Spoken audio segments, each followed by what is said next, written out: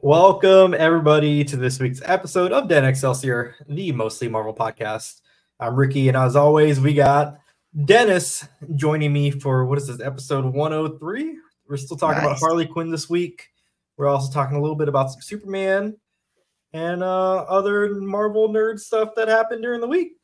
Yeah, it's August 18th if you're watching this when we air live. But full backstage pass disclosure, we're pre-recording this on August 17th, 2023, just because we're trying something different. So, yeah, if you're in the comments while we're live, we love you, but we're not going to be able to say anything back to you right away. Yeah, we're just... we read every single comment that comes our way. It's true. It's true. We do. Even if you're like finding this video 40 years later, we've got people on it. Don't worry about it. Yeah. Yeah. What have you been up to? What have you been nerding out on this week? What have I been nerding out on? It's been a lot of games, sports games. So that's totally off topic, but Madden came out this week. That's like an official holiday. Okay. So I've been playing a lot of that, and then watching. I feel so encumbered. Like I finally finished The Bear, but I think I talked about that last week. Yeah, you did. I gotta watch Only Murders in the Building. I did not watch this week's episode, but Reservoir Dogs is back. Reservation Dogs. Reservation Dogs is back. There's just so much, and I just keep watching King of the Hill. Nice. R.I.P. Dale. Nice. And that's just like the greatest comfort food. So Madden and King of the Hill has been my week. All right. Yeah, that's pretty solid. That's solid.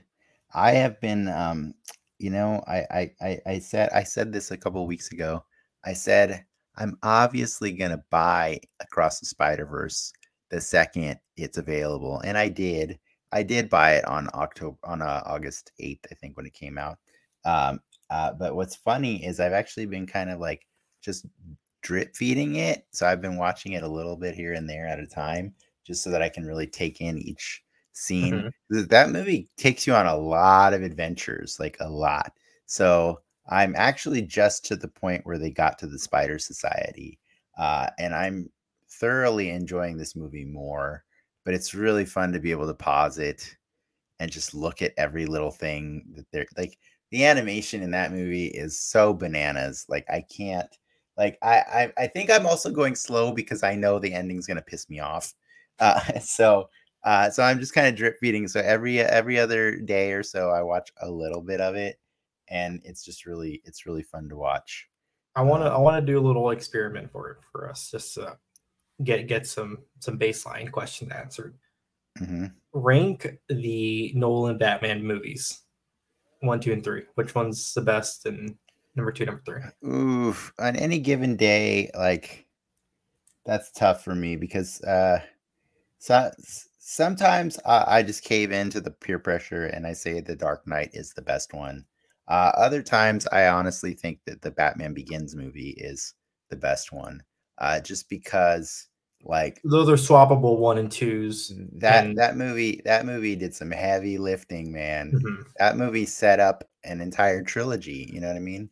But I would put 3 below them, but I still like 3 a lot. I really do, but I don't think that 3 is better than 1 or 2. Okay. Why did you ask? I'm gonna assume your Spider-Verse ranking is 1's the best, 2's the second best, and we have to obviously wait on 3. Sure, if we're just gonna wait on 3. If we're just gonna talk about those 2 for right now, do you think the Spider-Verse will be a better trilogy than the Nolan Batman trilogy? Time will tell, man. Like it's hard to say because, like, you know,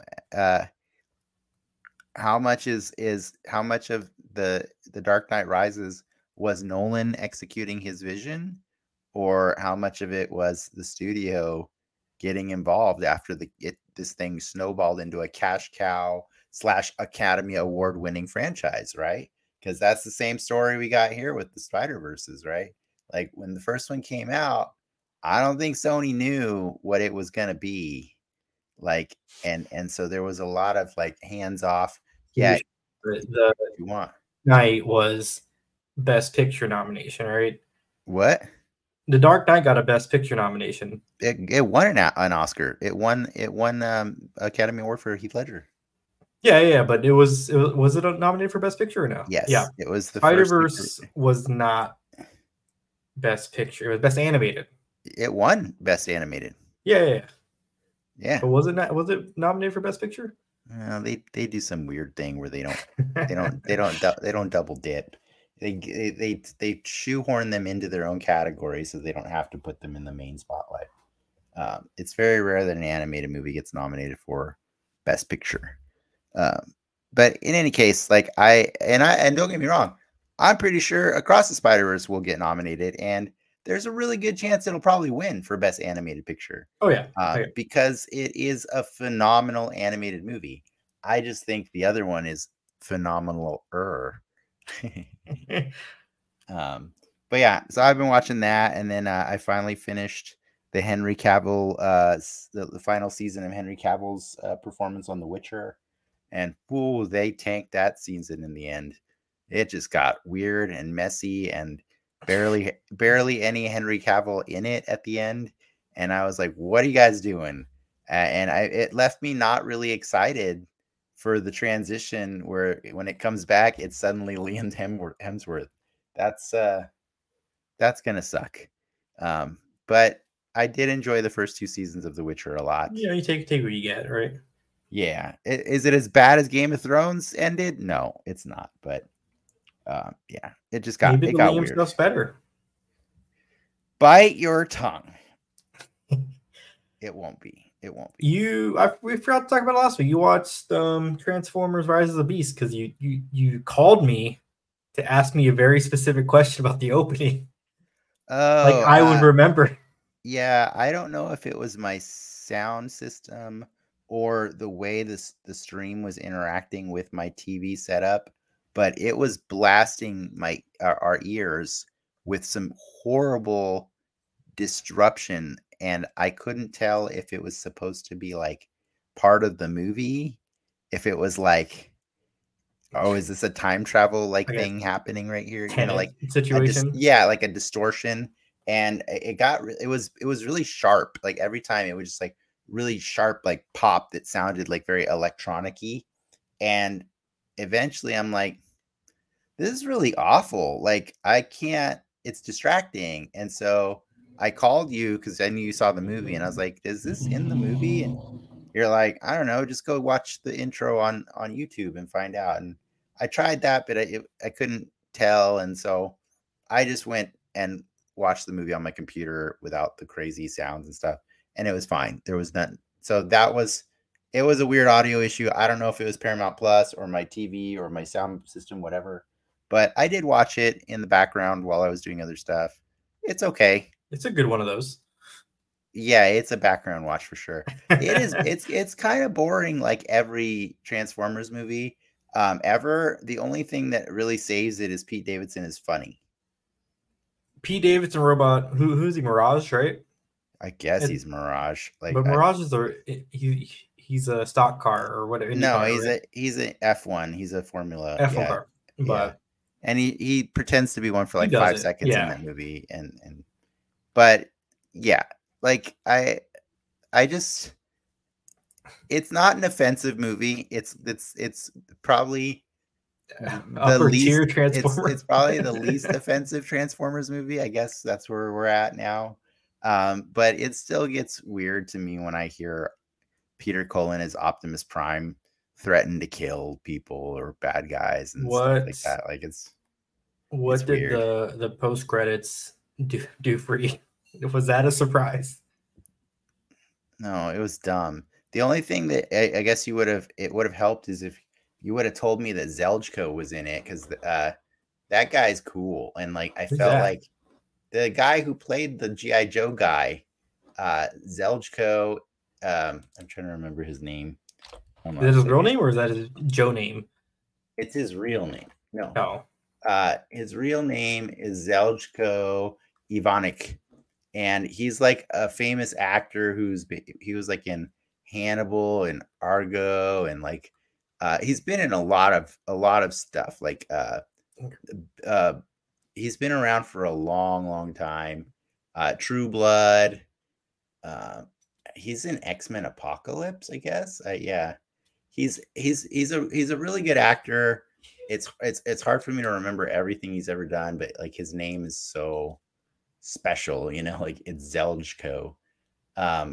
And I thought it was interesting that he was like the actor they tapped, because like it was probably like somebody somewhere in the production team remembered this guy from like a long time ago when he was who like, can we get on ER, or he was on like from Ally McBeal, or he was just on all kinds of stuff back in the day, and so like he's always been good and everything. I think he was in no, he's not. I was gonna say I think he was in the Kevin Spacey show on Netflix, but it's not. I'm thinking of somebody else. He was in The West Wing. He's a solid actor. But anyways, when I saw him, I was like, oh, well, that makes this kind of cooler and dumber at the same time, because like he didn't even introduce himself in GI Joe like as any specific person, or sorry, yeah, like but whatever. I don't mind that. I don't mind that they're gonna like cross over GI Joe and Transformers. That's fine. It's actually a very storied tradition in the comic world. let the toys play together. It actually, the weird part for me is that the reason it's a known thing is because both Transformers and GI Joe started as Marvel Comics. Like, I mean, when I mean started as, I mean like the versions of them that everyone knows, like that were defined, like all the characters were defined by the team at Marvel Comics. That's how Hasbro did it. They asked them to create a story for them to sell their toys. And so Marvel did that for both. And it was very successful, obviously. And so it's funny that this company now is trying to create a shared universe to compete with Marvel's shared universe using properties that were once part of Marvel's shared universe. Like it used to be GI Joes and Transformers were hanging out with Spider-Man and stuff like that too. You know what I mean? Like it was a whole thing. But now, one day Hasbro said, "Nah, we're good. We don't need you anymore, Marvel. Thanks for all the money." And then they just dipped out and they pulled the license from Marvel. And so they own it, obviously, and yeah, they do what they want. They have their own studio now too. Side but related tangent. I learned today that the creator of Ninja Turtles sold the rights to Viacom like 2016, 2017. The co-creator of Ninja Turtles. Can you guess how much he sold it for? Oh yeah, it was like 90 million or something like that. It was a 60 million. Oh yeah, 60 million. Yeah, no, I just watched that episode of The Toys That Made Us the other day. And Turtles profit this year alone is $1 billion. Yeah, well, what's funny about that is, like, if you want to go on another tangent, if you had watched The Toys That Made Us, about that one, so Kevin Eastman and Peter Laird, they co-created this, they co-created Ninja Turtles as a like parody and kind of like spoof of comic books in general, and like so there's DNA of a lot of famous like comic books inside that story, but like they did it, with their, once it started as a joke. They drew a turtle with some ninja gear, and they're like, that's pretty cool. And then they're like, okay, you draw one, and so they both did it, and then they finally came up with these 4 characters. They loved them so much, and they said, okay, let's make a comic book out of this. And so they did, right? And they made some really hard rules as a team. Like these guys were just like 2 guys that just met each other, and they shared so much in common that they just kind of like loved collaborating with each other. And they made this thing that really quickly turned into this like multi-million-dollar franchise, right? And so they always kind of agreed, hey, let's stick to these rules about how we manage it. And then one day, way down the line, after several reboots had happened, and the live action movies had come out, and each one got significantly worse than the one before it. Eventually, somehow Fox Kids is asking them to take the puppets from the old movies and do a Saban produced TV show. So they bring in the girl turtle, right? And so what happened was they were like, hey, we were thinking, for this Power Rangers type show, maybe we add a girl, because with the Power Rangers always have a girl. And they're like, and this is actually where the creative team split, because one of them, Peter Laird, said, no, you and I always agreed it was just the four. It was just the four turtles. And this other guy, Kevin Eastman, had gotten really happy, like really comfortable with all the paychecks he was getting from all the, I mean, we're talking about a lot of money was coming their way.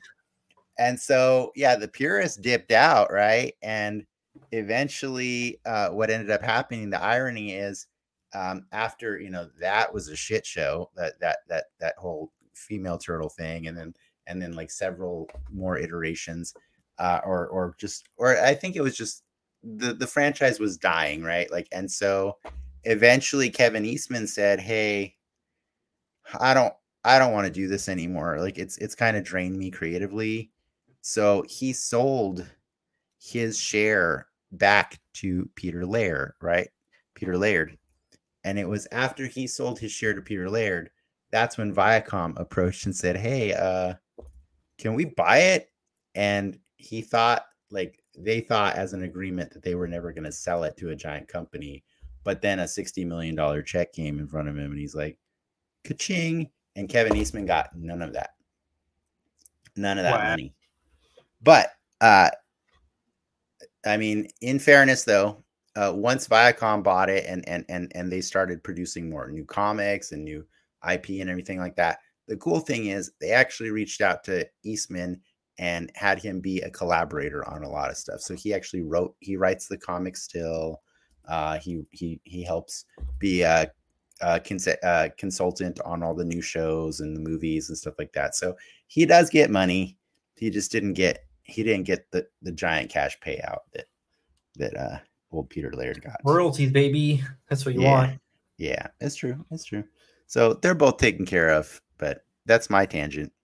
Well, they took care of Ninja Turtles, and I'm going to take care of the new.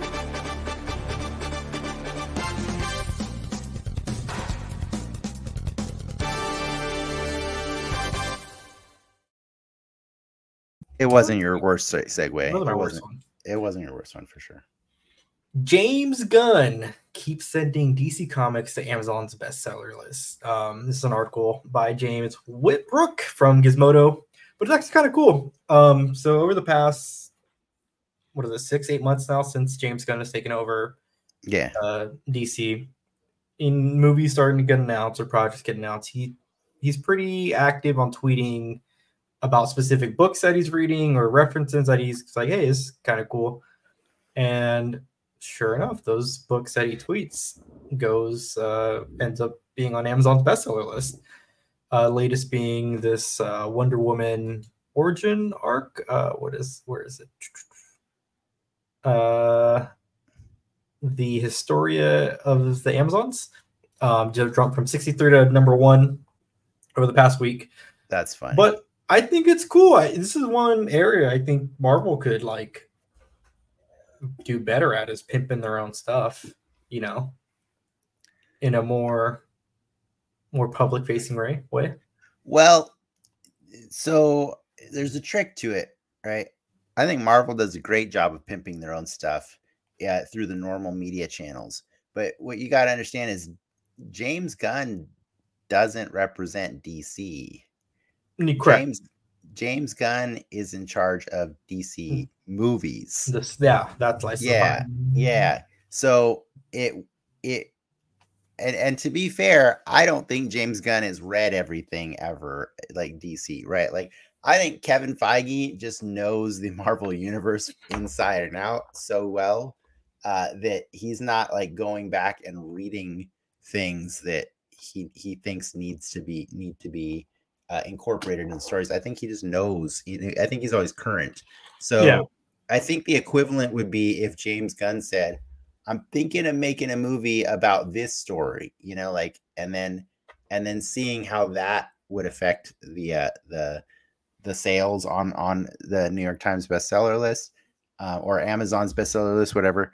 That would make sense. But like, let's just be honest though, like people like James Gunn's taste. He's a tastemaker. Like he's got a really good track record for storytelling, and if he says something's a good story, I think people are going to be inclined to listen to him. And so I think it's just this weird byproduct of him doing his research for these movies is he's also making the company a buttload of extra money. So props to him. That's cool. Company man, James Gunn. Yeah. He's finding ways to help them out. But I think, I have Google alerts set up for this show for Marvel, and I get them condensed once a day, and I promise you, Marvel knows how to advertise themselves just fine. Like they just, I think it's Marvel / Disney not hurting for cash. I think they just saturate. There's such a saturation that it's hard to like pick out one. You know what I mean? Because you could this week too. So I guess there you go. There you go. Yeah. So were they Marvel? They were. I bought or I pre-ordered the upcoming Miss Marvel, Iman Vellani. Yeah. Oh, that's pretty cool. The 4 comic books, and they're signed for like less than $30. So that's pretty cool. Moving on, back to Marvel. Look out for the little guy, the in-universe book written by Scott Lang. That is going to be an actual book releasing here in the next month or so. Oh, it hasn't come out yet? I think it comes out next month. It's in September. Oh. I don't have the date yet. But I'm snippets. He's doing the audiobook, right? Yes, he is doing the audiobook. But snippets of the book are kind of coming out as reviews and whatnots are starting to come in. And I guess the one nugget of news that came from this in-universe Marvel MCU news is that Hawkeye and the Hulk took Scott Lang to dinner or to lunch, and they are the ones that convinced him to write the book. So that's kind of funny. Okay. All right. That's that piece of news. I mean, but did you ever read the Thanos Rising book, the first MCU tie-in book or whatever? No. Okay, he's in. No, I mean, pick a lane. Do you want this universe to exist in the movie form, or do you want it to be a comic? You know what I mean? Like, I'm getting very comfortable accepting that different mediums are different universes. But like for me, like when you adapt something from print and you put it into film, and then you go back to print, then I wonder, okay, is the new version of print actually part of your story? Are you ever going to reference anything from it later on? Or well, I mean, Star Wars does. That's the whole thing with Star Wars. That's I think is cool right now. Is everything is canon? Yeah, it is, but do they reference is it an Agents of S.H.I.E.L.D. kind of situation? That's what I'm saying. Like, is it because everything in Agents of S.H.I.E.L.D. is technically canon, but never gets acknowledged in the movies? I feel like they touch on a lot of stuff, right? I mean, I think Ahsoka, the show coming on next week, right? That was a kid's cartoon 10 years ago. Yeah, but I'm fine with the TV shows and the movies being in the same universe. But I'm saying like the stuff that's in print, like is in the comics they explain how C-3PO had the red arm in The Force Awakens, and that doesn't ever get referenced though in the movie. They ask him about the arm. Sure. They pick their to your point. They do pick and choose what they acknowledge. I think the shit rolls downhill is what I'm saying. And so like I think the print media gets the table scraps of of the more premium format, which is the movies and the TV shows. Well, Yeah. some people are calling it table scraps. Some are calling it a revision. But Spider-Verse 2, as you kind of alluded to, you got it on digital on demand, right? Mm-hmm. And people are noticing that the version that they are getting is different than the theatrical version. And there was kind of news going around when the movie was in theaters that there's different cuts of the movie Yeah. where different scenes are changed ever so slightly. And this, of course, continued on to the home release. And to the credit of Lord and Miller, they consider the home release the definitive version of Into the Spider-Verse. But what's your thoughts and takes on tweaks and edits? Well, I think this movie did something really cool by releasing multiple versions in theaters simultaneously, intentionally, right? Like I think it's pretty awesome because it pushes that idea of multiversal like differences slightly more, right? So it's actually creating a Mandela effect in real time, right? Like where people are saying, "Hey, I just saw this clip on TikTok. It is not the same as the scene I saw in the theaters. What the hell's going on?" And then that started happening a lot and a lot. And I think it only works because of the way we consume media nowadays, right? Like we can see like you can go watch a movie and then 10 minutes late after you get home, like you can see that scene from the movie on TikTok because somebody's up there recording that. And that's just not a thing that used to happen normally, right? Before TikTok existed. And so I think it's really cool that this movie is aware of the way it's being consumed and it's playing with it, right? It's playing with people and it's making people question the where and the why and the how of like of everything they're seeing. So if they say it's the definitive version, I'm fine with that. That's cool. I can only say that I am thoroughly enjoying watching the version I am watching at home. And I don't care if one line is different here or one line is different there because it's all for fun. It's all to generate that buzz, right? Like it's intentional. Like so, I don't mind it. Like, does it change the story fundamentally? I No. heard one of the differences in the streaming version is alternate Miles. His hair is longer, and it's like okay, cool. Like, but I don't. It's not gonna. That doesn't ruin the movie for me. You know what I mean? Like it's all superficial stuff that they're changing just for the sake of playing with people's expectations and stuff like that. So I dig it in this case. There's other times where like Disney jumps in and like edits a movie because they're like, oops, we did something wrong. Like I don't think that's what's happening here. I think this is entirely meant to generate I, word I word of think it's word a of little bit mouth. of A and B in terms of serendipity. Like Mm, I didn't mind, like if you go back and watch Miss Marvel, right? The Statue of Liberty is now the appropriate color that it would be in the MCU versus the patinaed version that was in the original airing or original streaming of that show. I'm no, totally fine with them going back yeah. and fixing stuff. Like if they go back and in Endgame where there's some roadie scenes where his blood is kind of purple. Sure, go patch notes some movies. I am fine with it. I know people aren't because they want to assume that Marvel has this grand 10-year plan, but a 10-year plan is not the same as having detailed notes on every moment. Yeah. Well, I don't mind the patch notes. It's fine like if they want to do it, but just know people are going to catch them. And so like I think what I'm saying is the difference here is Sony knew Sony knew right out of the gate that what they were doing, right? And they were releasing simultaneous different cuts in theaters on purpose, And so I think that's very different from what Marvel has been doing with their movies and shows for a while now. Like, and so it's fun. It's fun. I like it. All right, rounding out the news, some toy stuff that came out this week. I'll let you take it away. Oh man, this is a sexy one. The Shield Agent Trooper and Hydra Trooper 2-pack. I The think I talked. bundle. It's a 2-pack. Yeah, I talked about this. They kind of snuck this on us at a Comic-Con on the last day of the convention.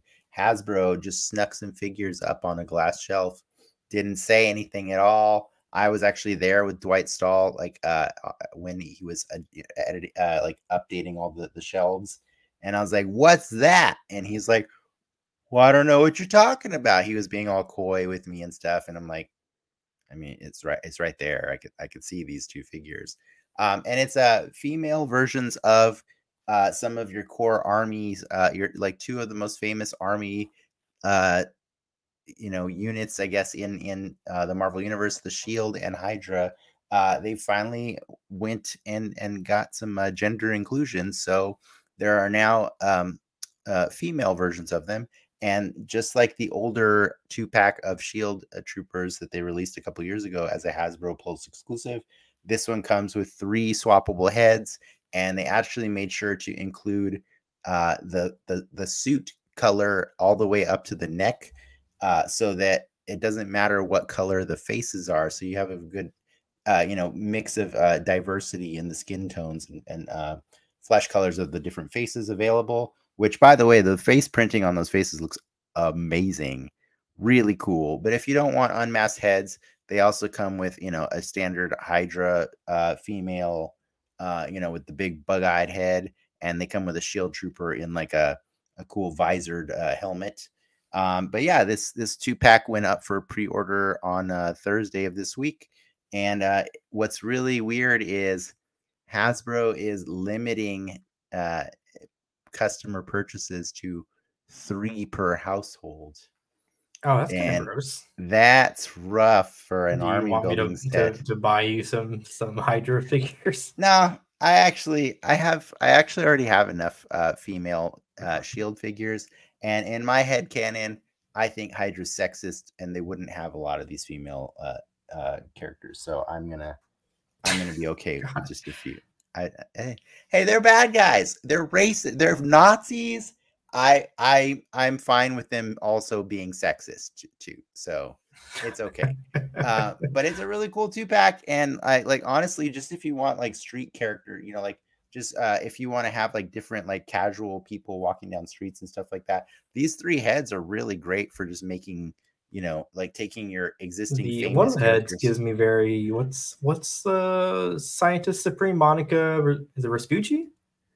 Yeah, kind of. Yeah, I see that. I see the Raspucci head on there. Yeah, they're really cool. They're all really cool. I love these figures. I think they're gonna be fun.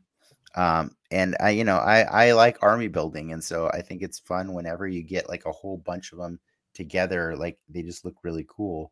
I don't know how easy it is to see, but I do have my shield and aim and hydras over on the side of me in this video every time when we're recording.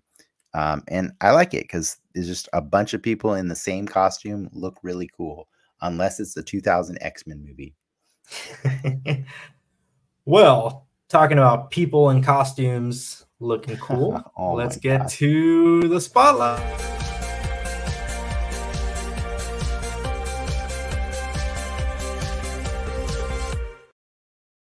Where do we begin? You want to do Superman or Harley Quinn? I am not as up to speed on Superman as you are. Um, well, yeah. So we were talking after the show last week, and we were saying, it's kind of weird that we're just doing this show on only Harley Quinn when there is other stuff out there that we've been consuming that's new content. Like I mentioned to him, that I'm actually really enjoying My Adventures with Superman, which is a show that's been airing for about a few weeks longer than Harley Quinn. It came out in July. I think 7th is when the first episode aired on Adult Swim, and they shortly after they put them up on HBO Max or Max, whatever you want to call it. And I was like, Ricky, you should check this one out. And then after last week's episode aired, I was like, Ricky, you should really check this one out. So, but then aside from that, there's also Invincible. I just discovered it on my Amazon Prime. Invincible put out a prequel episode / mini movie that's it's like an hour long episode about Adam Eve and like her origins and stuff. And so I was like, hey, there's a lot of superhero content out there that we haven't been talking about. Unfortunately, I think Ricky, you weren't able to catch the Adam Eve one, so I saw the fight. So the fight was cool. Which fight? With the alien. The alien. Oh, okay. The what? Never mind. It's okay. It's okay. Don't worry about it. But we can talk about that one another time. But like, I'm down to talk about both, Harley Quinn and My Adventures of Superman, just because those are the two things that are current right now, and that is what happens when we're in a Marvel drought. I will gladly talk about DC all day if Marvel doesn't give me something to talk about. So, well, let me get a baseline. I am not a Superman fan. I don't particularly care a lot for Superman as a character. I did really enjoy Man of Steel, and I've never seen the Donner films. So that's my Superman knowledge. I know you're a bit more Superman versed than me, so let's bring me up to speed on Superman for Dennis. I mean, fun weird fact. I would say Superman was probably my first superhero ever. A lot of people's. I don't know that he was ever my favorite, but my parents thought I liked him enough that they put Superman wallpaper in my bedroom as a kid when I was a really little kid.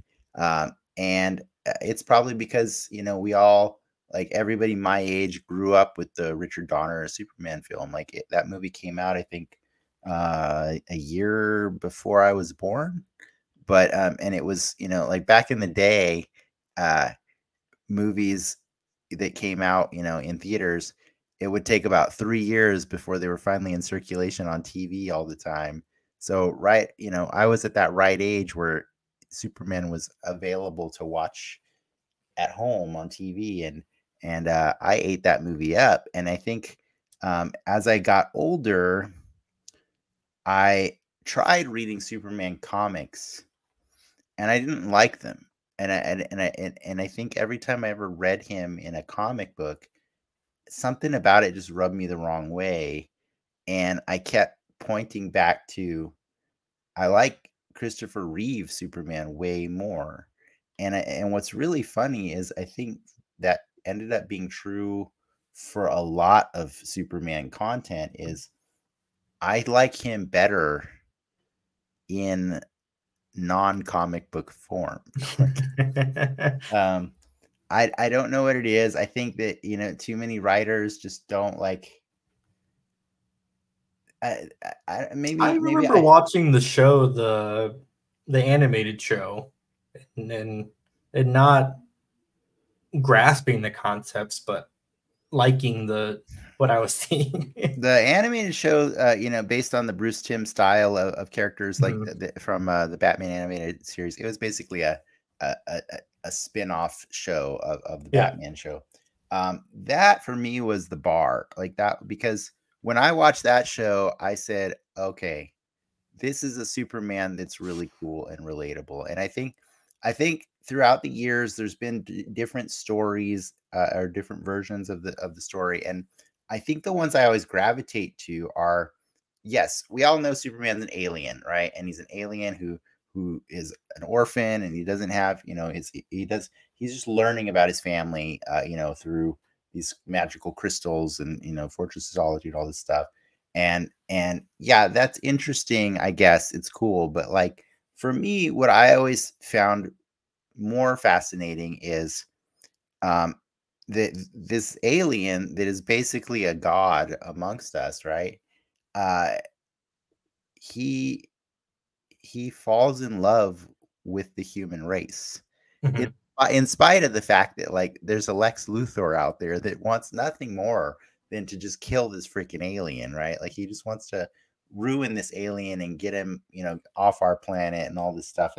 And even in spite of all these bad guys that he's always encountering, like he wants to see the good in human beings.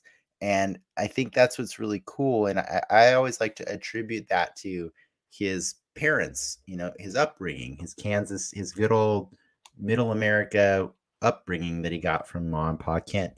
And so I think the versions of the story that I prefer are the ones that aren't encumbered by all this baggage, right? Because the problem with the comic book Superman is like that guy was from the 30s, man. You know what I mean? Like from the 30s, and there's a lot of gross stuff, right? Like you can find propaganda pieces from World War II Well, yeah, I mean, that say like Superman says slap a Jap, and it's like, whoa, that's not cool. on Like on paper, Superman is just like is this a hot take? I think one of the at a pure base level is one of the laziest character creations ever.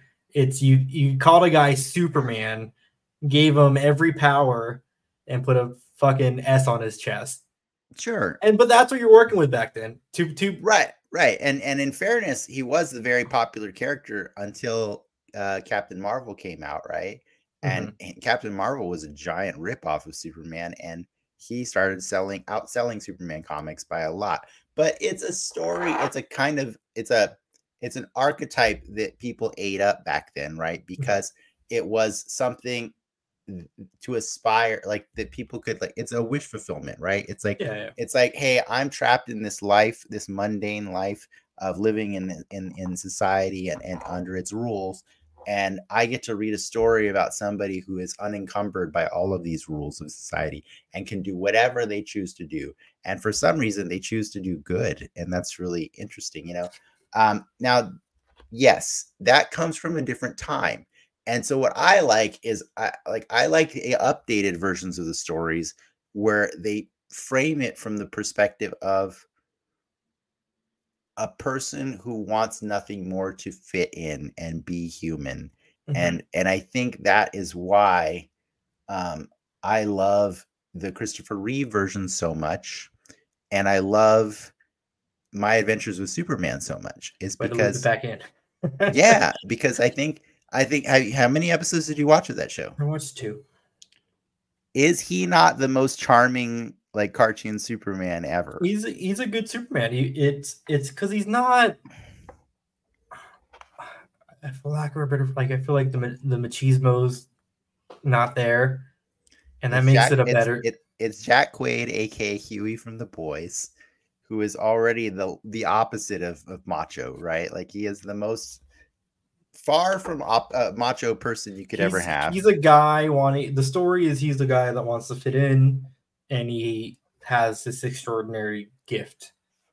Yeah, and he's still learning about it in the show. Exactly. Too. But it's not, again, different take, but it's not, he's burdened by, I don't think he's burdened by the gifts. He's just figuring out what he's working with. He's learning he has gifts, and he's learning that each gift that he figures out is something that he can use to help these human beings that he cares so deeply about. And I think that's a really cool way of doing that. And so I will spoil a little bit for you because your homework was to get to last week's episode. And I understand you got a lot of stuff going on, and so you couldn't get there. But the fun thing I like about this show is it's a serialized storytelling, in that I think I'm using that term correctly. Every episode builds off of the story that you saw from the previous one. And so I always like long form storytelling like that, where you get to see where it's going. And it does take a lot of inspiration from anime, like shonen style stories.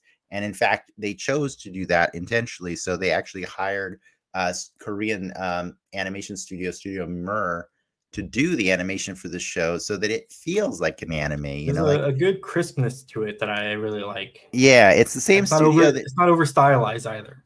It's the same studio that did Avatar: Legend of Korra and Voltron: Legendary Defender on Netflix, which I love both of those shows. But it's a tight animation. It's really nice. It is jarring because you're seeing these characters presented in that anime style. But the cool thing is it's telling stories in that anime style as well, where it keeps continuing. And so I'm gonna spoil a little bit for you. Go for it. The reason I got so excited about like wanting, because I've been hesitant about recommending the show because I can tell that the show is very, Not your dad, Superman. it's polarizing, right? Yeah, you said it. You said it yourself. You think fans of Superman like this show, but you think fans of DC do not. And I thought that was a really interesting way of putting it. Yes. And it's I kind of see where you're going with that, but I think if you are a fan of DC and you made it to episode 7, it's pretty cool because in episode 7 you meet basically the Rick and Morty equivalent of the Council of Loises. You meet a bunch of Lois Lanes from a bunch of different dimensions, and you find out that they're trying to stop something bad from happening because all of these Loises, it's not a bunch of it's like a handful of Loises, right? And you find out that those Loises have had very bad experiences with their Supermen going, the bad scenario, right? Like the injustice. worst case scenario. Yeah. Yeah. And you actually get to see glimpses of Injustice Superman, and you get to see some of the other. I think I saw the clip, and they do cycle through they cycle through all the bad Supermen that we've seen in different media, and I was like, that's super cool. And so yeah, I think that's always kind of like a fun story to tell. Like it's not. There's a Ben Affleck looking one, like sure. like from what was that movie he did, Hollywoodland or whatever. Yeah, I don't remember. Yeah. But what's fun about this is it's exploring the idea of what if this Lois Lane that we're meeting in the show is so distrustful of everything that she even distrusts meeting a bunch of herself. and like what does that say about Lois Lane that she distrusts herself, right? Like, and so she's snooping to figure out the real secret behind these Loises that are all like, traveling interdimensionally to prevent horrible things from happening because of Superman. And meanwhile, like the Superman that we are following in the story is the furthest thing he could ever be from being evil Superman, right? So like it's sad because like I don't want to see this one ever go bad, but like if he did, that would be nuts, so I just really enjoy the ride I'm going on. And then there's a third component to that, which is Jimmy, right? Jimmy's like this third wheel, but it's telling the story of the three of them as young up and coming people, like friends, all trying to establish a career at the Daily Planet. And it's really a beautiful story about their friendship and budding romance and stuff between Lois and Clark. And it just makes me really excited to watch it because they're doing stories differently than I've seen them done before. So every time I watch it, I don't know what's going to happen. And that's kind of what makes me excited for this show. And I highly recommend people check it out because it's really fun.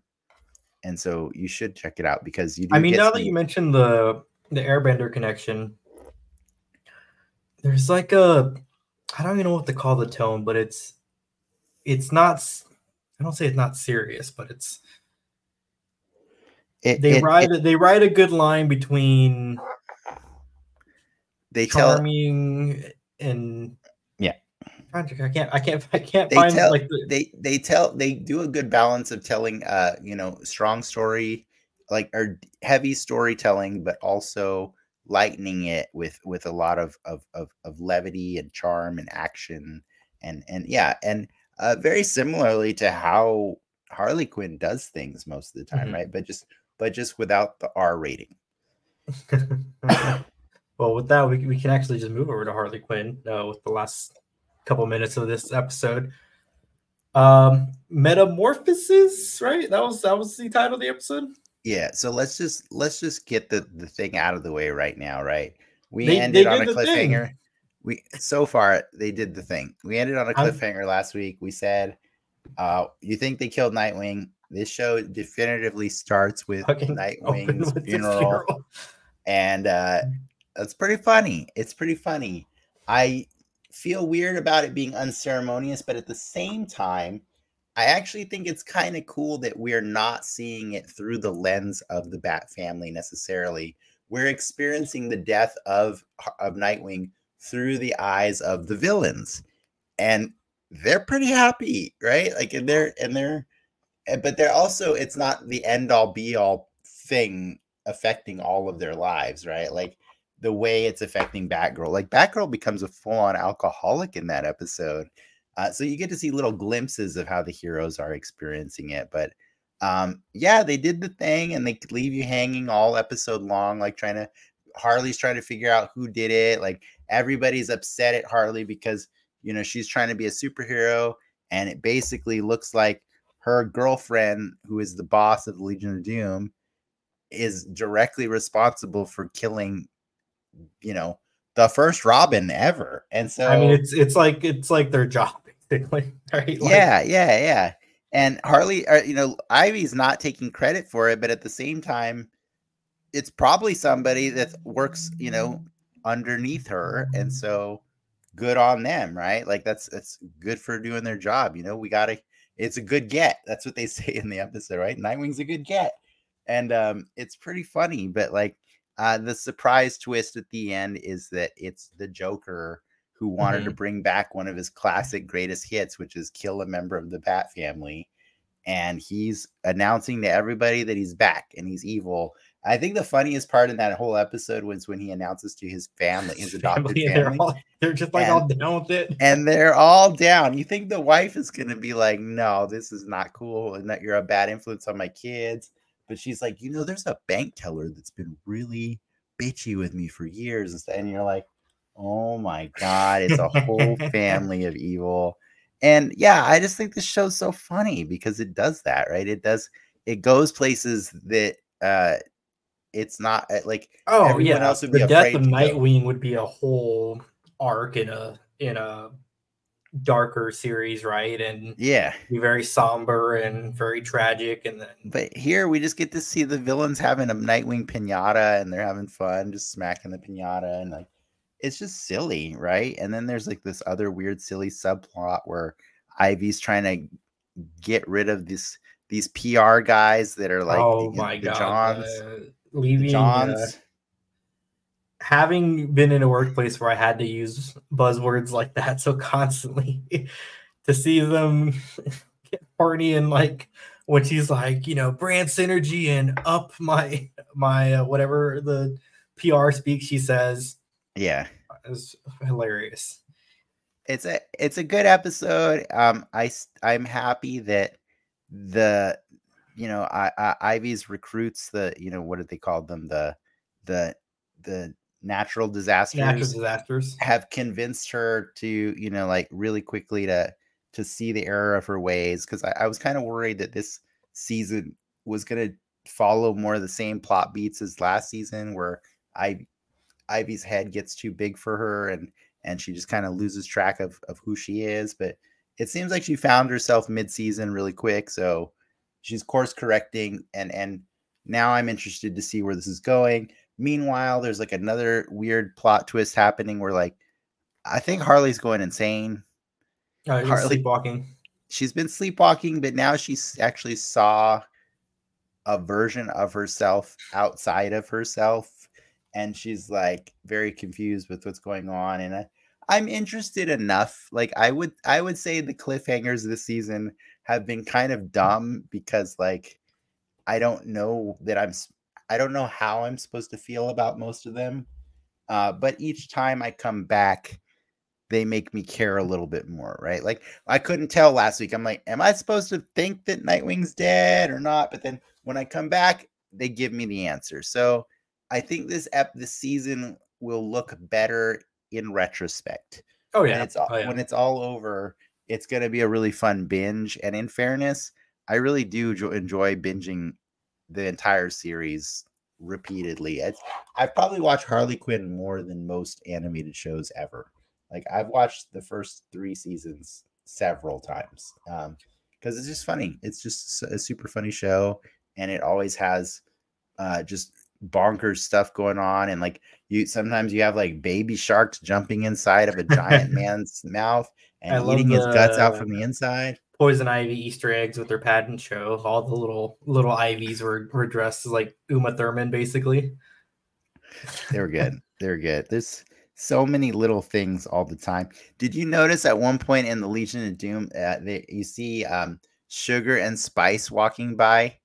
Like those were. It was the two characters from Batman Forever that hung out with Two-Face, and one of them No, was I didn't. one of them was played by oh, now I'm losing it. The girl from E.T. Drew Barrymore? Yes, Drew Barrymore played That's your Sugar. Drew Barrymore reference? Damn, you're old. E.T.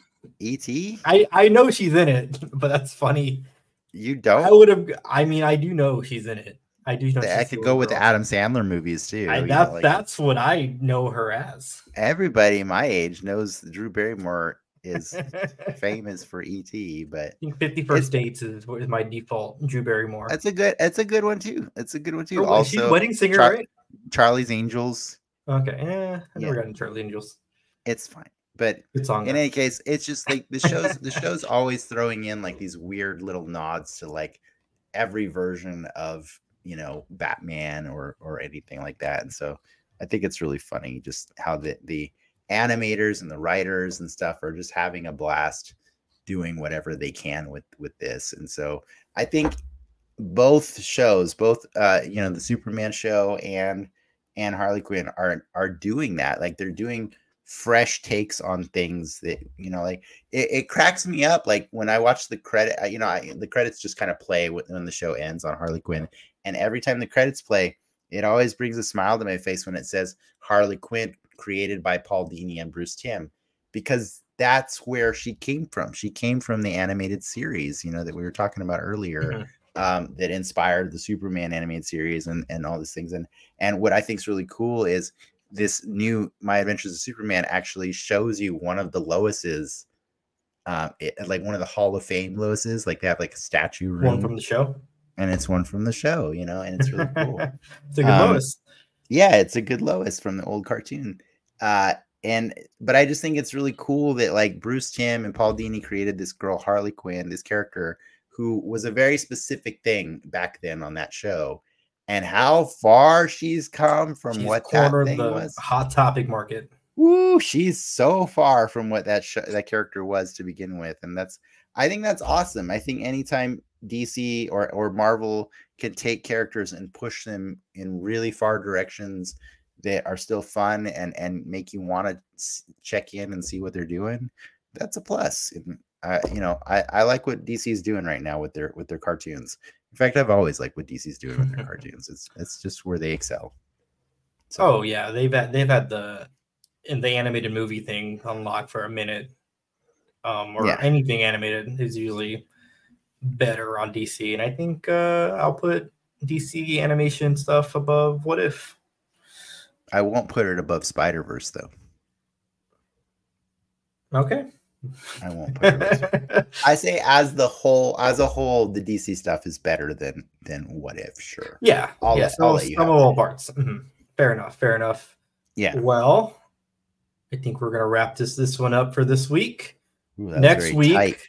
That's a very tight show. Next week we got Harley Quinn episode 7. Find out what else Joe has planned. And maybe you'll be caught up on Superman, so we can. Maybe I'll be caught up on Superman, and maybe you guys will be caught up on Blue Beetle. Yes, which is the movie we'll be talking about next week. Super stoked. Really bummed that they can't get a premiere, but of course we're all going to be watching it. And that's a wrap, guys. And that's a wrap. Peace out, guys. Like and subscribe. Patreon.com/DanXmedia. See ya. Enough said.